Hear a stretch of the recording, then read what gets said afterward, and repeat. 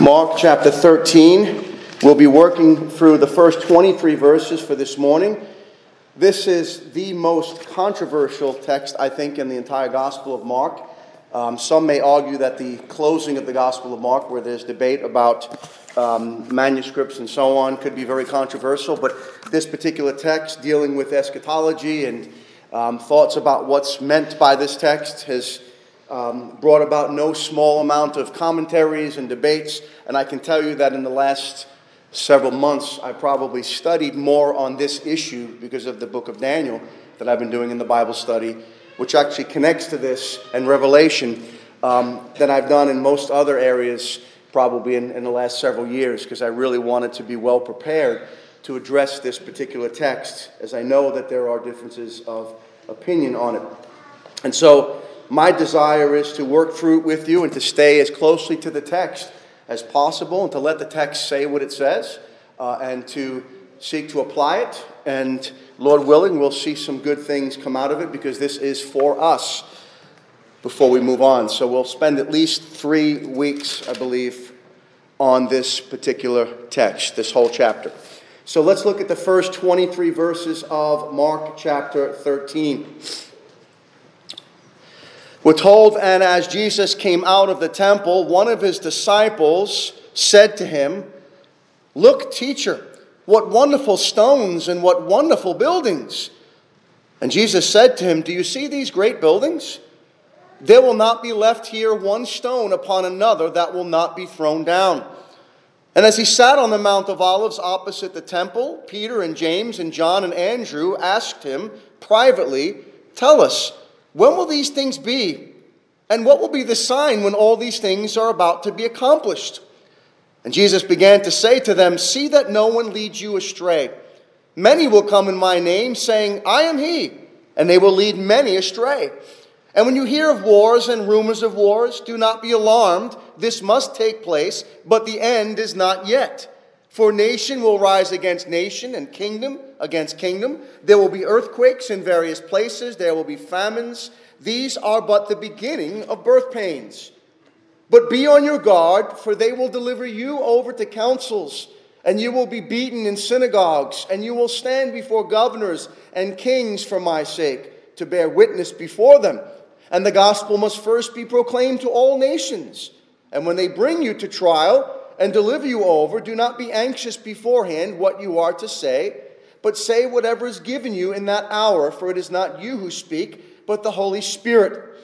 And brother will deliver brother over to death, and the father his child, and children will rise against parents and have them put to death.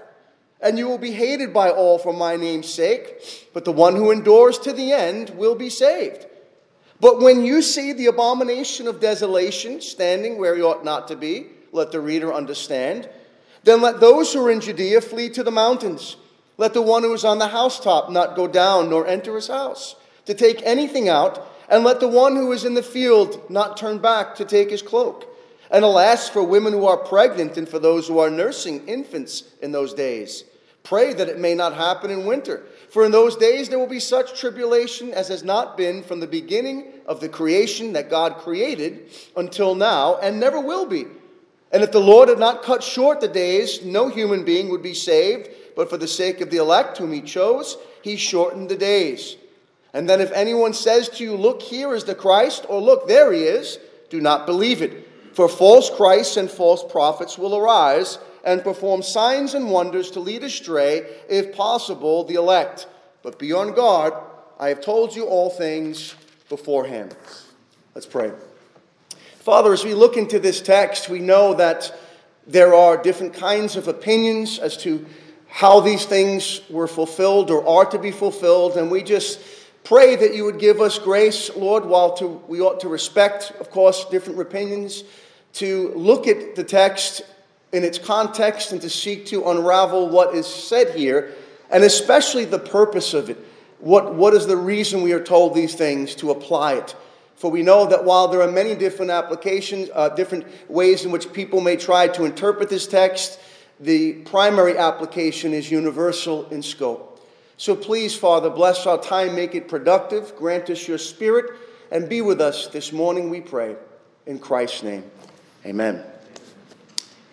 Last time we considered, in preparation for the new year, we had diverted away from the Gospel of Mark for the last 4 weeks. We talked about the coming of Christ and the first Advent for 3 weeks, and then last week we talked about the final coming of Christ in preparation for the new year.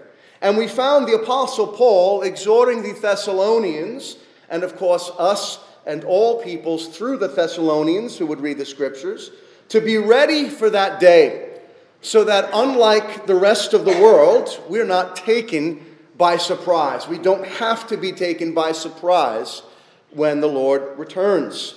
We have to be ready for that day, the day of the Lord, daily living our lives in light of it. Well, as we return now to the Gospel of Mark, we find ourselves now entering chapter 13, which addresses the coming of the Son of Man. And as we seek to unravel this highly controversial chapter, and as we seek to walk closely to the text, letting the Scriptures say what they say and mean, and let the chips fall where they may, as we let them say what they say and mean, we will seek to identify what this coming of the Son of Man is as described in this text. Now, we'll get into that more next week, but we're going to seek to understand what is this coming of the Son of Man spoken about here in this text.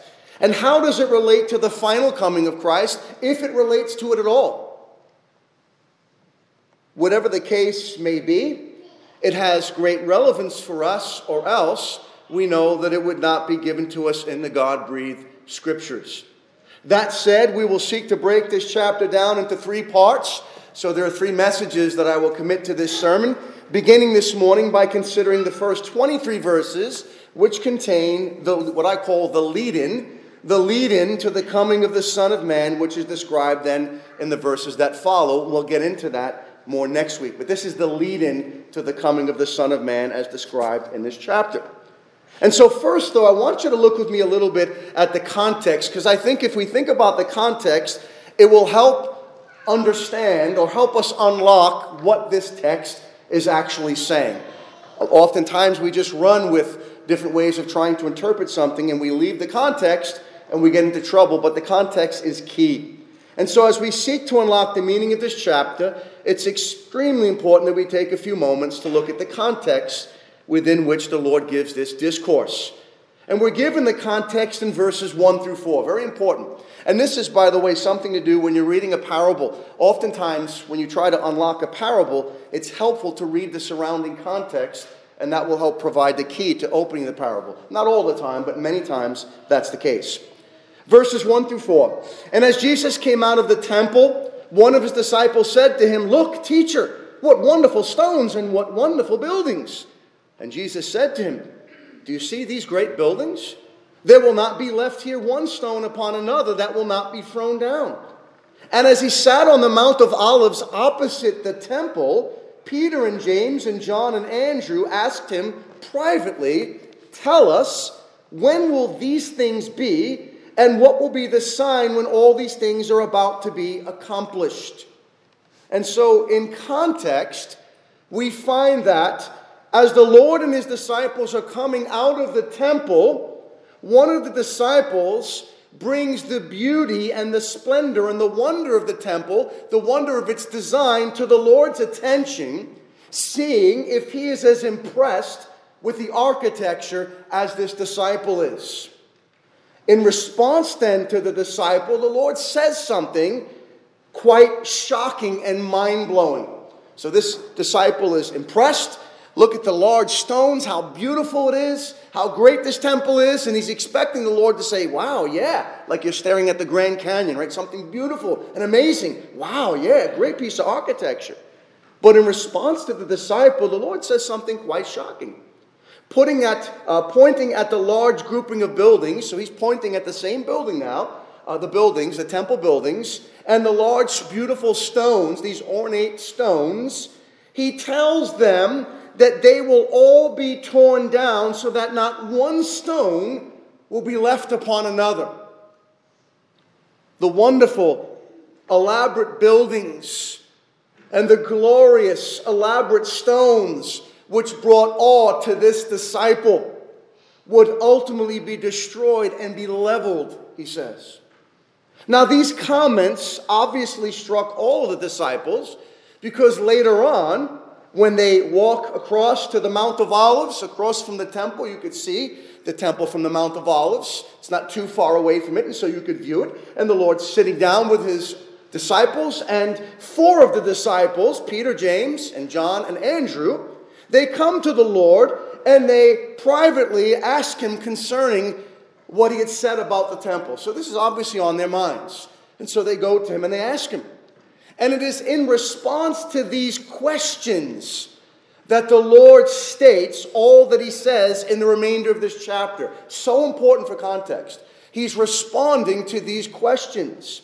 And so when we work through the chapter, it is important that we recall both the immediate context involving our Lord's statements about the coming destruction of the temple, and the 3 questions. Now, there are 2 questions we see here, but we find that in Matthew's parallel account, there's a 3rd question that's also asked. And so it's important for us to consider those questions that were asked at the Mount of Olives, as well as the context of them having left the temple, as we seek to unfold what's being said here and how we are to understand it.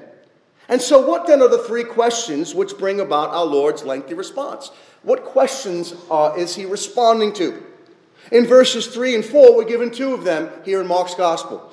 And as he sat on the Mount of Olives opposite the temple, Peter and James and John and Andrew asked him privately, "Tell us when these things will be, and what will be the sign when all these things are about to be accomplished?" And then the 3rd question is revealed in Matthew chapter 24, verse 3. We're told there, and as he sat on the Mount of Olives, the disciples came to him privately, saying, "Tell us when these things will be, and what will be the sign of your coming, and of the end of the age." So you have 3 parts there that are coming out to be answered in this text. And so as we seek to unlock this chapter, having the temple in view and in mind, it will be very helpful for us to categorize the whole of our Lord's response in such a way that it would serve to answer those 3 questions. So many people want to run with interpretations, and this is talking about the end of the world and Russia and China and this, and bring it to our context and steal it from its meaning for those folks in that day, and completely neglect to think about the questions that were asked and the context, which should help us unlock what he is saying here. And so the 3 questions are, when will these things, that is, when will the utter destroying and the leveling of the temple buildings take place? Question number 1. He just said that there will not be one stone upon another. Lord, when will these things take place? First question. And then, what signs should we look for indicating that you are coming to accomplish this, or you're coming to accomplish this is about to take place? When will it take place, these things? And what kind of signs should we look for to know that you're about to come and do this to this temple? Now remember, they don't understand even still that the Lord has to die, that he's going to ascend to heaven. They don't know. They know that at some point he's going to reign as king. They think it's going to be in Jerusalem, so they know at some point he's going to come in and do this. So the question is, what sign do we look for when you're going to come and do this to the temple? And then thirdly, taking from Matthew's account, what will be the sign of the end of the age? That's a 3rd question. What will be the sign of the end of the age? Well, for this morning, we'll be focusing primarily on the Lord's response to the first 2 questions, and we'll tap into those questions going forward as well. But we're not going to get to the 3rd question just yet, but we'll look at the first 2 questions to some extent in keeping with the remainder of our text. We will then go beyond 23 next time, but up to 23, we will look at the first 2 questions for this morning. There's a lot of information for me to give you here in preparation to unlock this whole chapter, so please bear with me. But I think it will be very helpful to us, and as we apply it, I think it will greatly benefit us as well. So the question then, the first question is, when will these things, that is, when will the destroying and the complete leveling of the temple, such that one stone upon another will not be left upon another, when will these things take place? Right, verses 5 to 13 begins to address that. Now, as the Lord prepares to provide his disciples with the warning signs that lead to the destruction of the temple, first he cautions them he begins by warning them not to be led astray by other events that will take place throughout the course of the time prior to it. So at the beginning, and so many people get caught up in these beginning portions, and they're looking for these signs, and they're focusing on them, and he's saying, look, these are things to be warned about that are not indications that the time is now here, but they will ultimately lead up to it. So these are kind of the early warnings in a sense. In other words, he's going to summarize the type of things they can expect to witness going forward, which are not immediate indications of the arrival of his coming judgment, but rather early tremors, as it were, pointing toward a later inevitable destruction. So these are the early tremors. In fact, he calls them the beginning of birth pains, to emphasize that they are to be distinguished from the hard labor and the actual birth that follow. These are just the beginning of birth pains. Notice in verses 5 through 8 then, Jesus began to say to them, we're told, "See that no one leads you astray. Many will come in my name, saying, I am he, and they will lead many astray. And when you hear of wars and rumors of wars, do not be alarmed. This must take place, but the end is not yet. For nation will rise against nation, and kingdom against kingdom. There will be earthquakes in various places. There will be famines. These are but the beginning of the birth pains." So that's the warning he gives. Don't get swept away with everyone else when these things happen, because they're just the beginning of birth pains.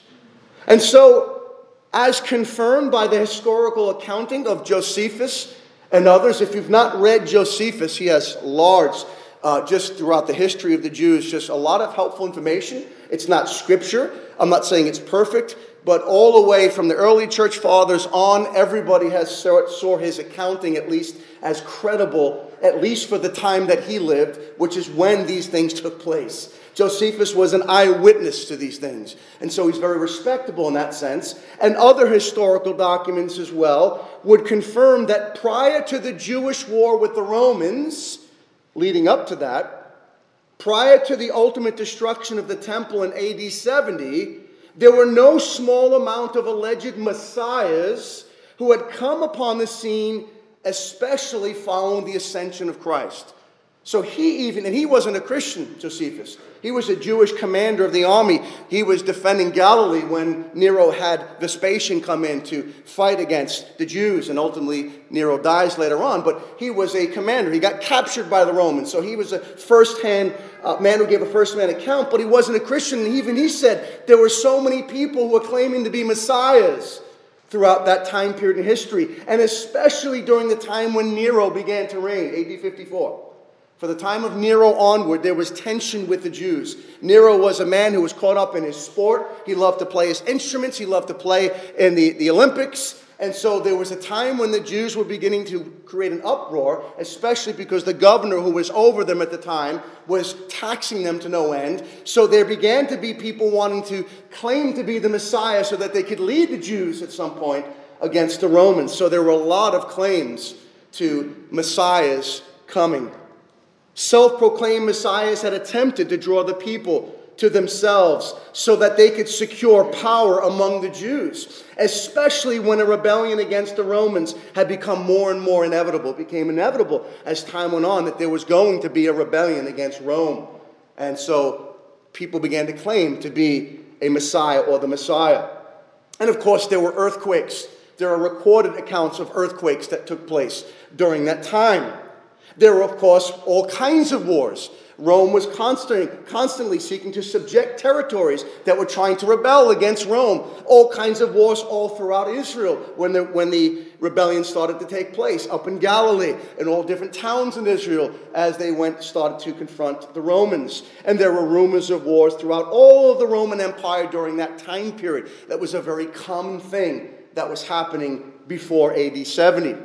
And so the apostles, Jesus is telling them that they were to avoid getting swept away by the rumors, by the claims, and even by the events that were taking place, so that they would not be deceived with the rest of the nation, which was being prepared for destruction. They were not to be blind like everyone else. They were to be alert. They were to be faithful. They weren't to be thinking like Many people today think about end times, right? Everything is end times. And, we got to watch what's going on with Israel. We got to watch what's going on with Russia and China. And we got to watch Ukraine. And we got to see what's going on over here. This is going on here. And everybody becomes, let's do this. Let's make this change. Meanwhile, the Bible tells us we should be living the same and consistently throughout all of history. We don't have to prepare for that. We just need to live the way we're supposed to be living. And that's how we're prepared. Well, in the same way, the Lord's saying, don't get swept away by all that madness. Just stay focused. You're going to have people claiming to be the Christ. You're going to have all these wars. People are going to try to swing you into them and to lead you away from focusing on my kingdom. And so he says, don't let that get to you. They were not to be alarmed by those common events which would arise at various times up to AD 70, the destruction of the temple. They would see those things happening. Moving on then, the Lord adds these words. He says, but be on your guard. These are very much words to those disciples. Where aren't they? Be on your guard. For they will deliver you over to councils, and you will be beaten in synagogues. And you will stand before governors and kings for my sake, to bear witness before them. And the gospel must first be proclaimed to all nations. Right? Think about this as you read that statement. Where was the gospel being proclaimed up to this point? Sometimes we forget that. It's only beginning in Israel, right, in Jerusalem. And so when he says all nations, he means it's got to go out to all the Gentile nations for the first time. This is something that's dramatic. This is something that's it's radical to them. It must be proclaimed to all nations. You got to imagine the impact for them to hear that from the Lord Jesus Christ. It must first be proclaimed to all nations. And when they bring you to trial and deliver you over, do not be anxious beforehand what you are to say, but say whatever is given you in that hour. For it is not you who speak, but the Holy Spirit. And brother will deliver brother over to death, and the father his child. And children will rise against parents and have them put to death. And you will be hated by all for my name's sake. But the one who endures to the end will be saved. Now it's important to realize, again, that this entire section, in keeping with the context and the questions of the apostles, is not speaking about things that Christians will face at the end of the world.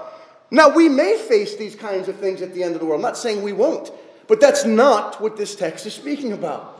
This is speaking about things that would happen specifically to these very disciples and the Christians of that day, what they would go through, the Christians of the first generation prior to the destruction of the temple in AD 70. They would go through these kinds of trials and persecutions. And you see, in fact, don't we, these very things beginning to take place right after the Lord's ascension in the book of Acts.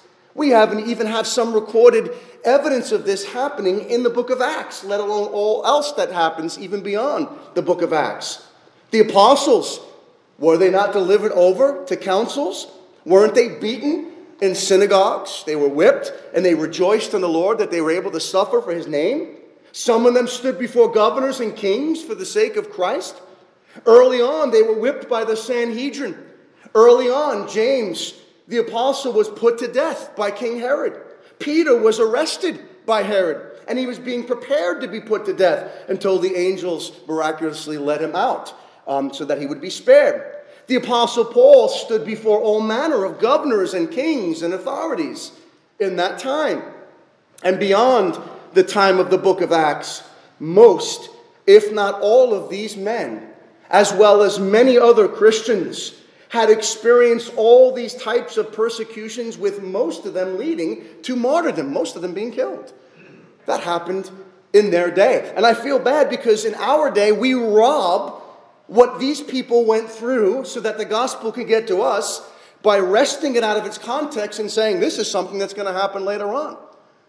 And again, we know that the ends will be rough. We know there will be persecution and trials.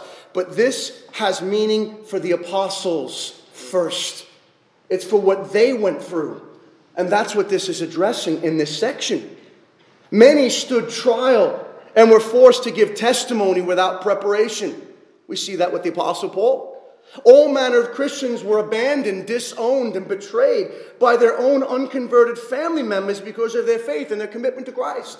Do you know what it was like to be a Jew committed to Judaism and the rabbis of the day, and then to have a family member convert to Christ while the rest of the family is very anti-Christ? And what did the Jews do? They disowned their family members. They had them stoned, they had them put to death, or they kicked them out of their homes. Not unlike what we see happen with Muslims today in some countries, what they do to their family members if they convert to Christianity. That went on in that day.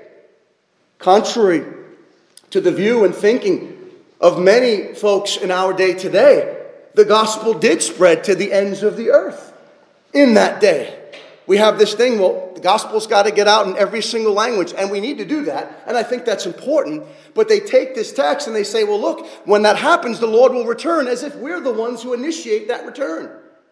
That's not what he's talking about. The gospel did spread to the Gentile nations. That's what this text is talking about. In that day, not only were many nations represented during the time that the miraculous events had taken place at Pentecost. Look at all the nations represented there. But the Apostle Paul and many others who traveled from nation to nation, Silas and Barnabas and Mark, and you can go on and look at all the other people that Paul interacts with in the book of Acts who are traveling all around, Priscilla and Aquila, and so on. They had spread the gospel far and wide, and it only traveled further by those who received it from them.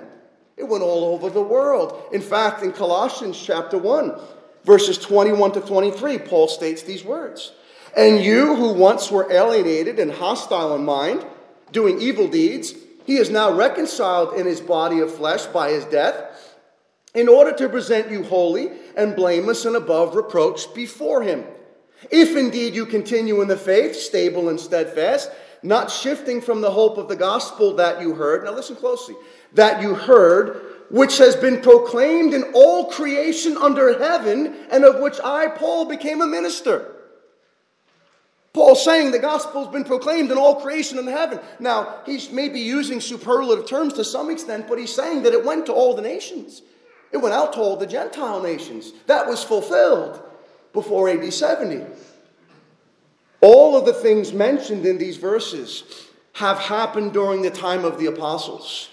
They were hated by all for the sake of Christ. And the Lord tells them all of this. And this is the key. This is what's missed today in all the end times madness and misapplying these texts. He's exhorting them to persevere through it all. To persevere. There is a way to obey and to be prepared, not by knowing all of the ins and outs and details of what's being fulfilled and not being fulfilled. The point is not to know all that, it's to be ready today. That's the message that he's given. Knowing that the end will come. Isn't that the encouragement to us? The suffering and sorrows and challenges that we go on through in this life, and especially those who are persecuted from the outside as well, it's to be encouraged to endure it, to not let your faith be shaken, to not grow weary, because God is going to bring judgment. He's going to come, and he'll deal with this, but stay focused, stay put, because many will fall away, he says. See, that's the key. Stay on track, be faithful. That's the message.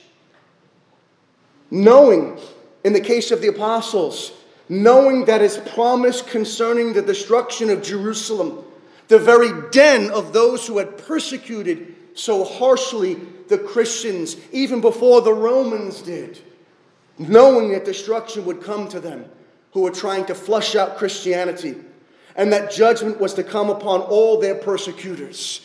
That was what they were to be encouraged, so that they would endure the sufferings, the trials, the oppression, the persecution, knowing that the end will come and God will bring judgment and he will wrench that temple down to ashes in due time.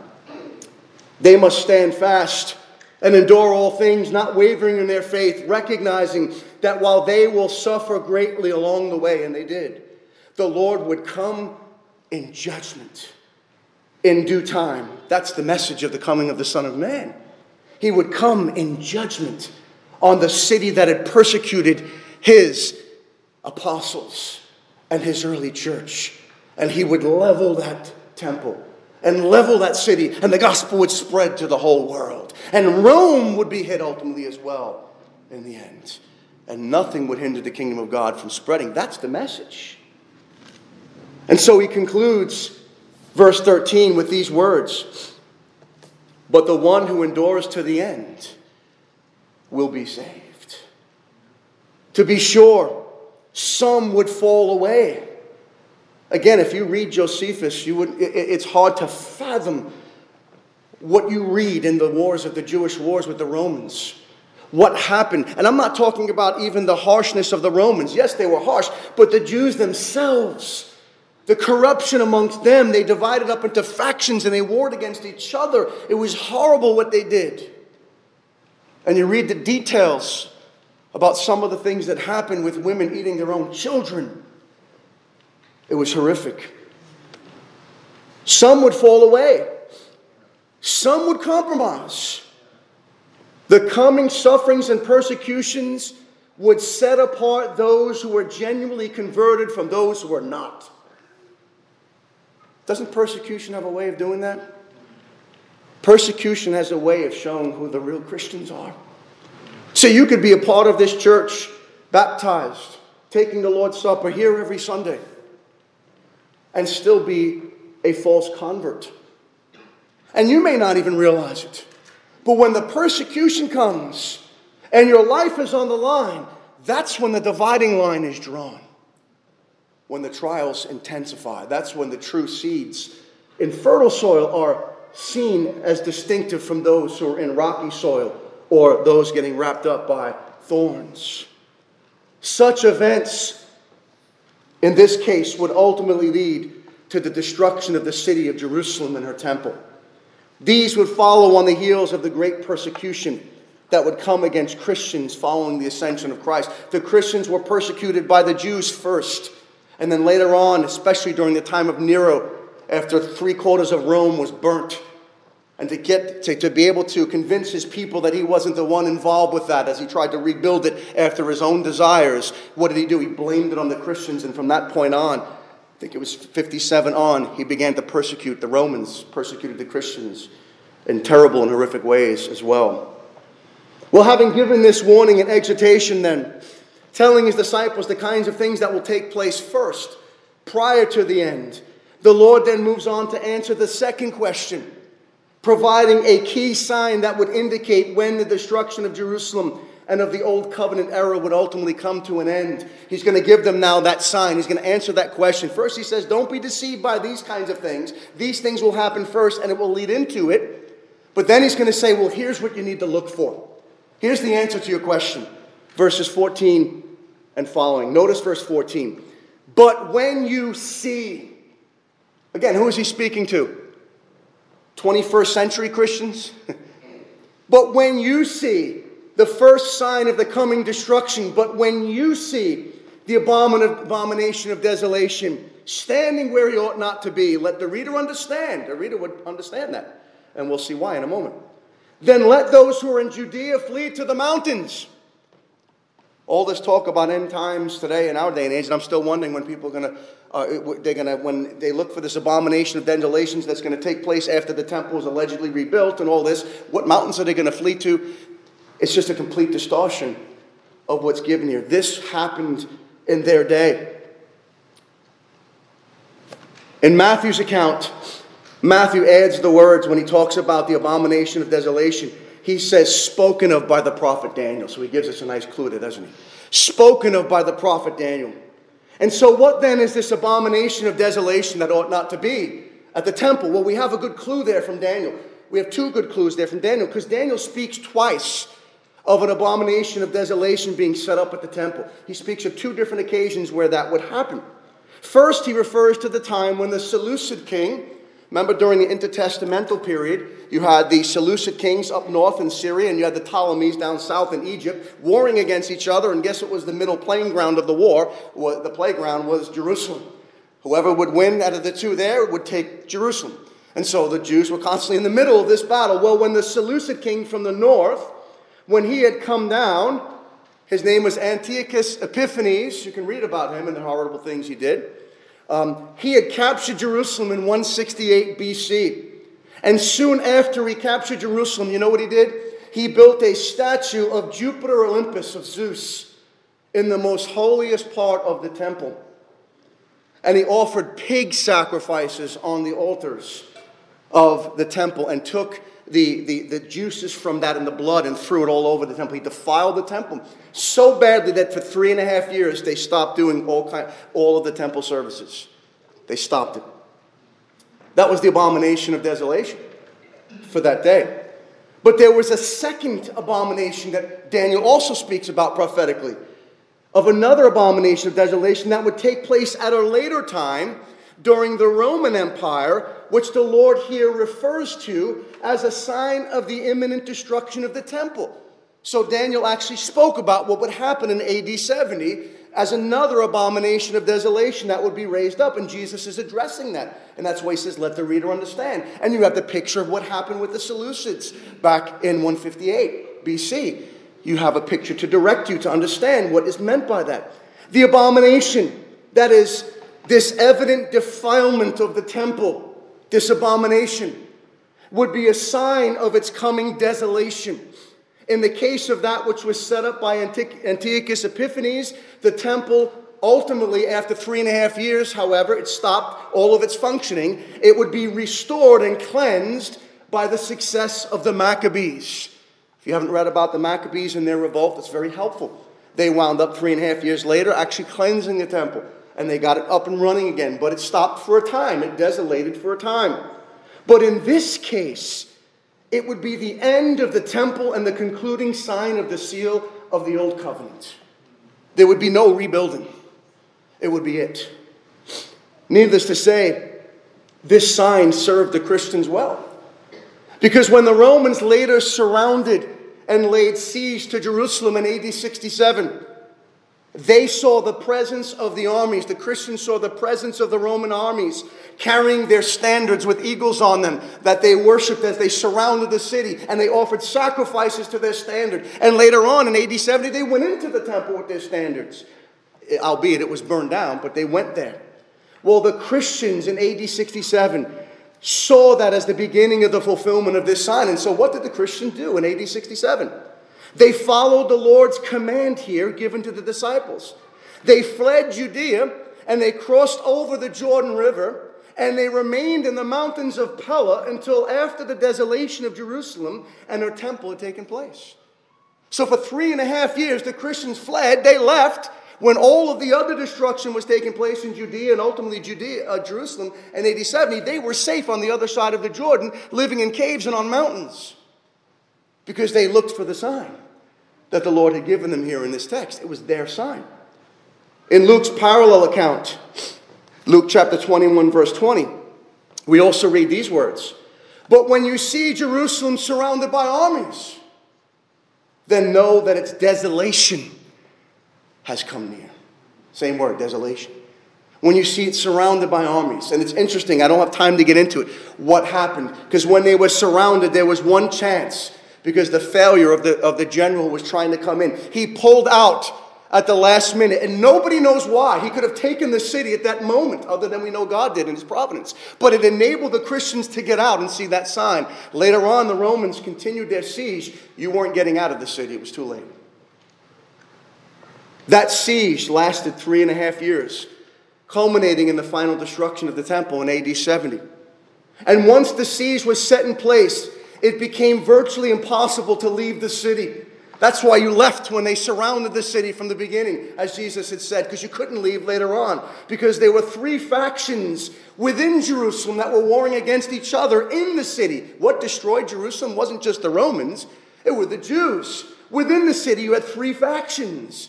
Some were hiding up in the temple, others were in the main square area, and others were in another portion of where the temple is. And they warred against each other inside. And so you couldn't flee the city at a certain point. See, if you left the city, they would have considered it treasonous, and you would have been put to death. You would have been seen as somebody who was fleeing to the Romans. And if you even got out somehow of the city, and the Jews didn't kill you, the Romans who had surrounded the city would have captured you and perhaps even put you to death in some cases. That's what they did. In fact, they crucified Jews right around the city of Jerusalem as well to set an example. So urgent was this warning, this sign of his coming, that the Lord continued with these words in verses 15 to 23. Let the one who is on the housetop not go down nor enter his house to take anything out. And let the one who is in the field not turn back to take his cloak. In other words, get right out. Don't waste any time. And alas, for women who are pregnant and for those who are nursing infants in those days, can you imagine fleeing in those conditions? Pray that it may not happen in winter. For in those days there will be such tribulations as has not been from the beginning of the creation that God created until now and never will be. And if the Lord had not cut short the days, no human being, that is no man, would be saved. But for the sake of the elect, whom he chose, he shortened the days. And then if anyone says to you, look, here is the Christ, or look, there he is, do not believe it. For false Christs and false prophets will arise and perform signs and wonders to lead astray, if possible, the elect. But be on guard, I have told you all these things beforehand. Warnings to the people of that day. If you want to read about the utter horror and terror that permeated all of Judea from AD 67 to AD 70, 3.5 years, read Josephus' eyewitness account in the Jewish wars. It is absolutely horrific. The wickedness, the bloodshed, nations against other nations, nations against Rome, Jews against Jews, Romans against Jews, other nations against Jews who live among them. Because when they rebelled against the Romans and the other nations, they began to kill Jews because of what was going on with the Romans. The period of time between AD 64 and AD 70, in fact, I believe is the Great Tribulation that's being talked about in Scripture.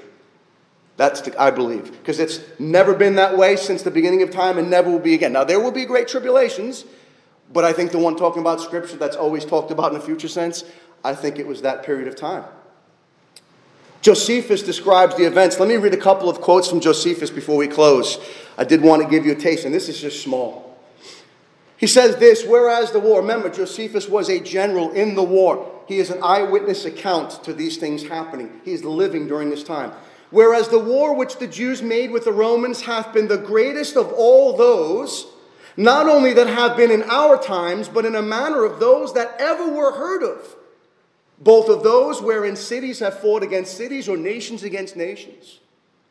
It is therefore impossible to go distinctly over every instance of these men's iniquities, talking about the iniquity of the Jews, how evil his own people were.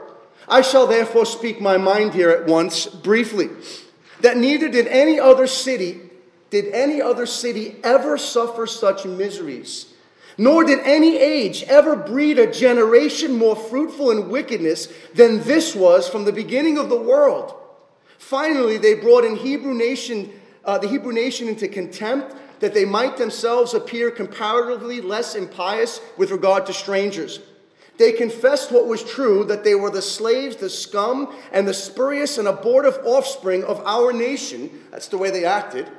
While they overthrew the city themselves and forced the Romans, whether they would or no, to gain a melancholy reputation by acting gloriously against them, and did almost draw that fire upon the temple, which they seemed to think came too slowly.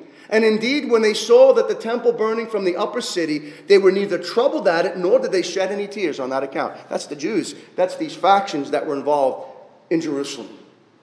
The Romans, and they're not innocent, but Titus, Vespasian's son, who actually took Jerusalem, Vespasian took all the other cities, they pled with the Jews many times to submit, just to back off, to preserve the temple. Even pled with them to leave the temple and to come out and let's fight in a different way. They didn't want to destroy the temple, but they didn't care.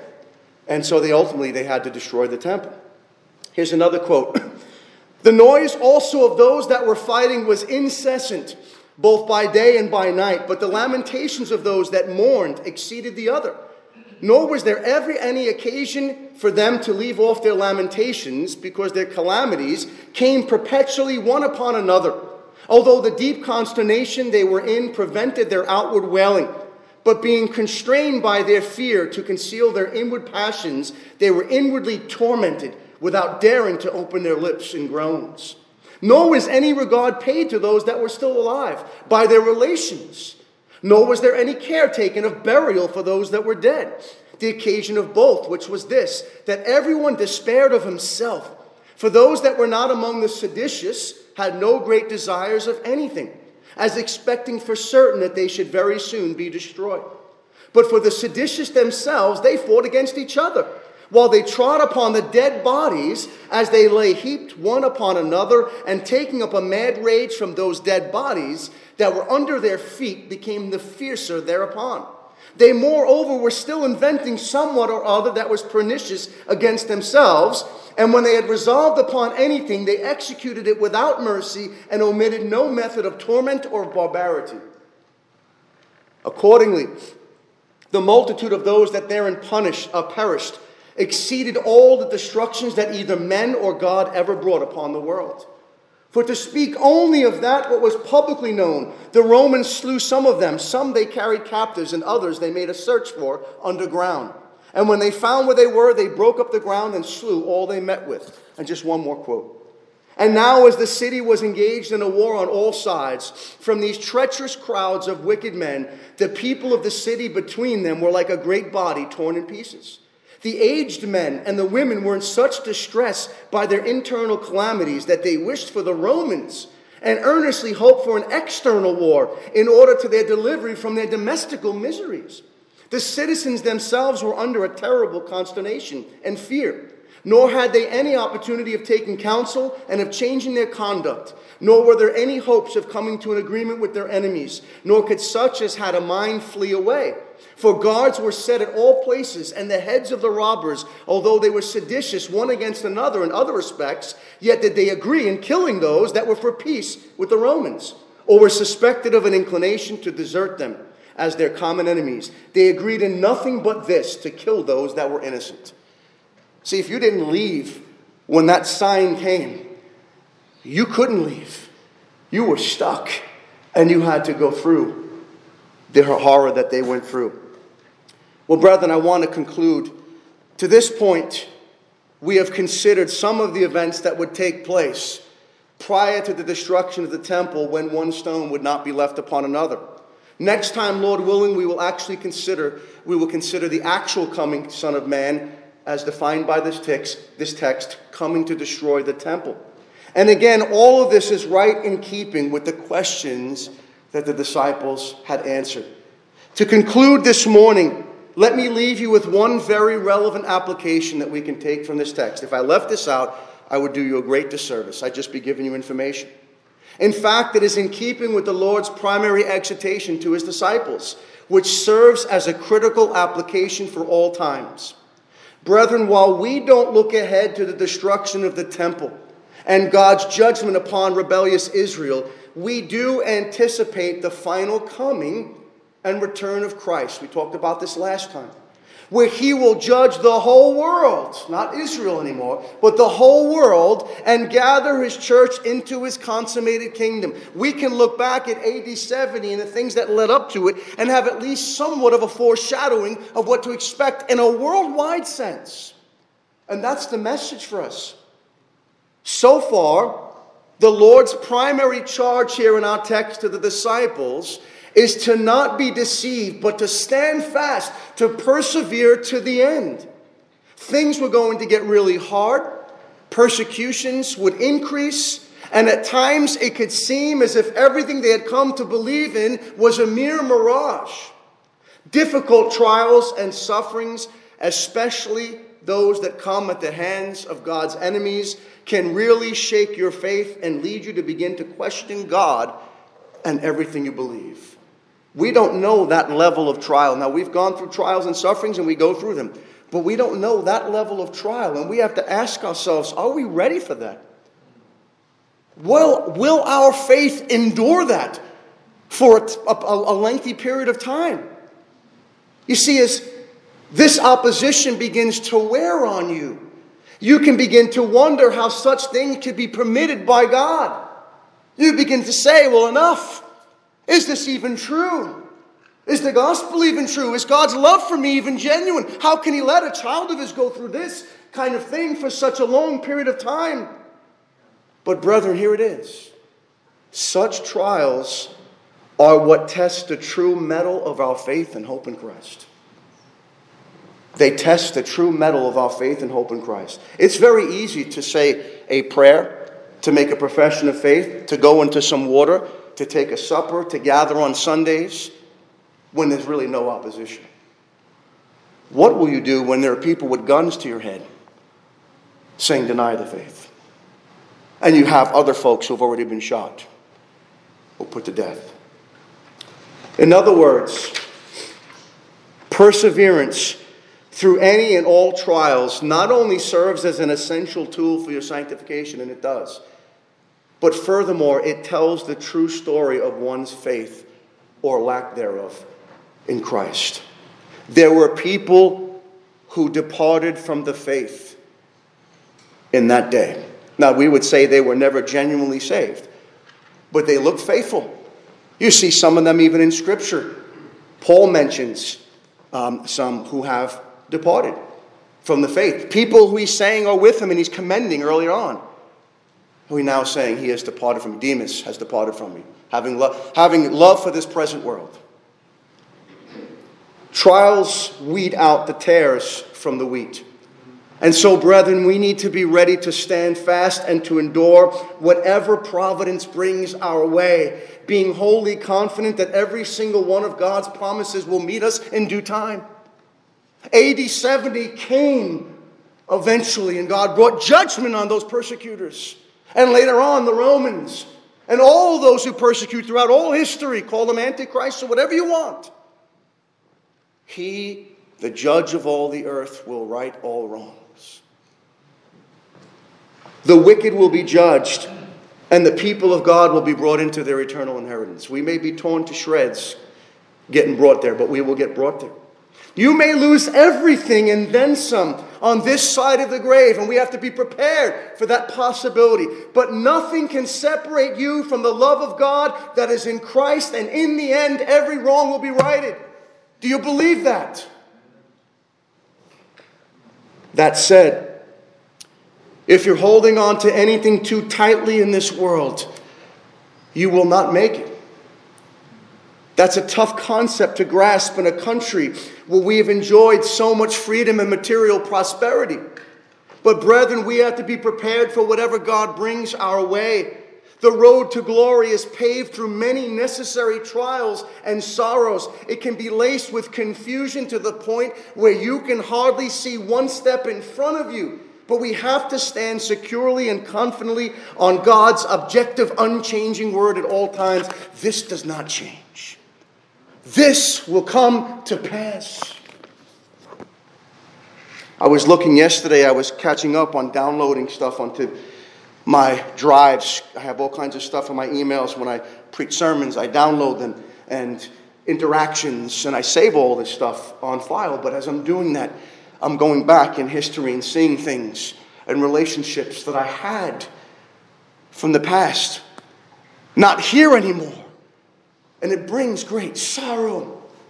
I said to my wife again, I said, this life is filled with sorrow, deep sorrow.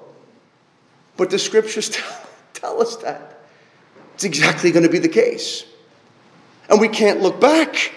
We have to keep pressing forward until we cross the finish line, because we know that what we will come to in heaven will be so great and glorious that it will make all of these sorrows seem like nothing compared to the prize. But we have to win the race. And the Word of God, brethren, is a lamp to our feet and a light to our path. When we can see nothing else, we can see what it shows us. It is the only reliable, unshakable, solid foundation that we could stand upon. It is the only thing that we can say that while all flesh is grass and will fade and will deteriorate and break down, that the Word of our God stands forever. All who desire to follow Christ, we're promised, will suffer with Christ. That's a promise. And all who expect to inherit the blessings must be willing to endure the sufferings that precede the blessings, being wholly confident that they are for our good and that they will spill into an eternal weight of glory. All of the disciples of our Lord, every last one of them, suffered great persecutions. Most of them were martyred, some of them in horrific ways. They could not endure such things unless they had solidly fixed their hope on the one who had the words of eternal life. When everybody else left Christ, these words are too hard. Eat your flesh, drink your blood. This is too hard. Only those who the Father calls come to you. This is too hard. And they all left him. And he goes to his apostles and says, do you want to leave? Lord, where will we go? You have the words to eternal life. Let's pray. Father, we give you thanks for your word. And even seeing these things that were fulfilled in the first century, we know they speak to us. We know the relevance that they were for them, and we know we're not to get caught up in all kinds of end times madness and trying to define history and explain Scripture by looking at a newspaper. Father, give us grace to be ready today, as if you were returning today, Lord Jesus. As if you were coming to bring judgment today. As if the day of the Lord, in the end sense, were to come today. Help us to be ready today. To be faithful to you, to not hold on to anything in this life with two hands. Give us grace to persevere. We confess, as those were in the early times, Lord, that were it not for your grace, that even we, the elect, would be deceived. We are weak. We are feeble. We have a hard time handling difficulties. We have a hard time handling things that are discomforting and painful, especially for long periods of time. Lord, give us grace to stand firm to the end and to be confident that all that you do is for our good and your glory, and that in the end you will right every wrong and bring us safely home into your kingdom, we pray in Christ's name. Amen.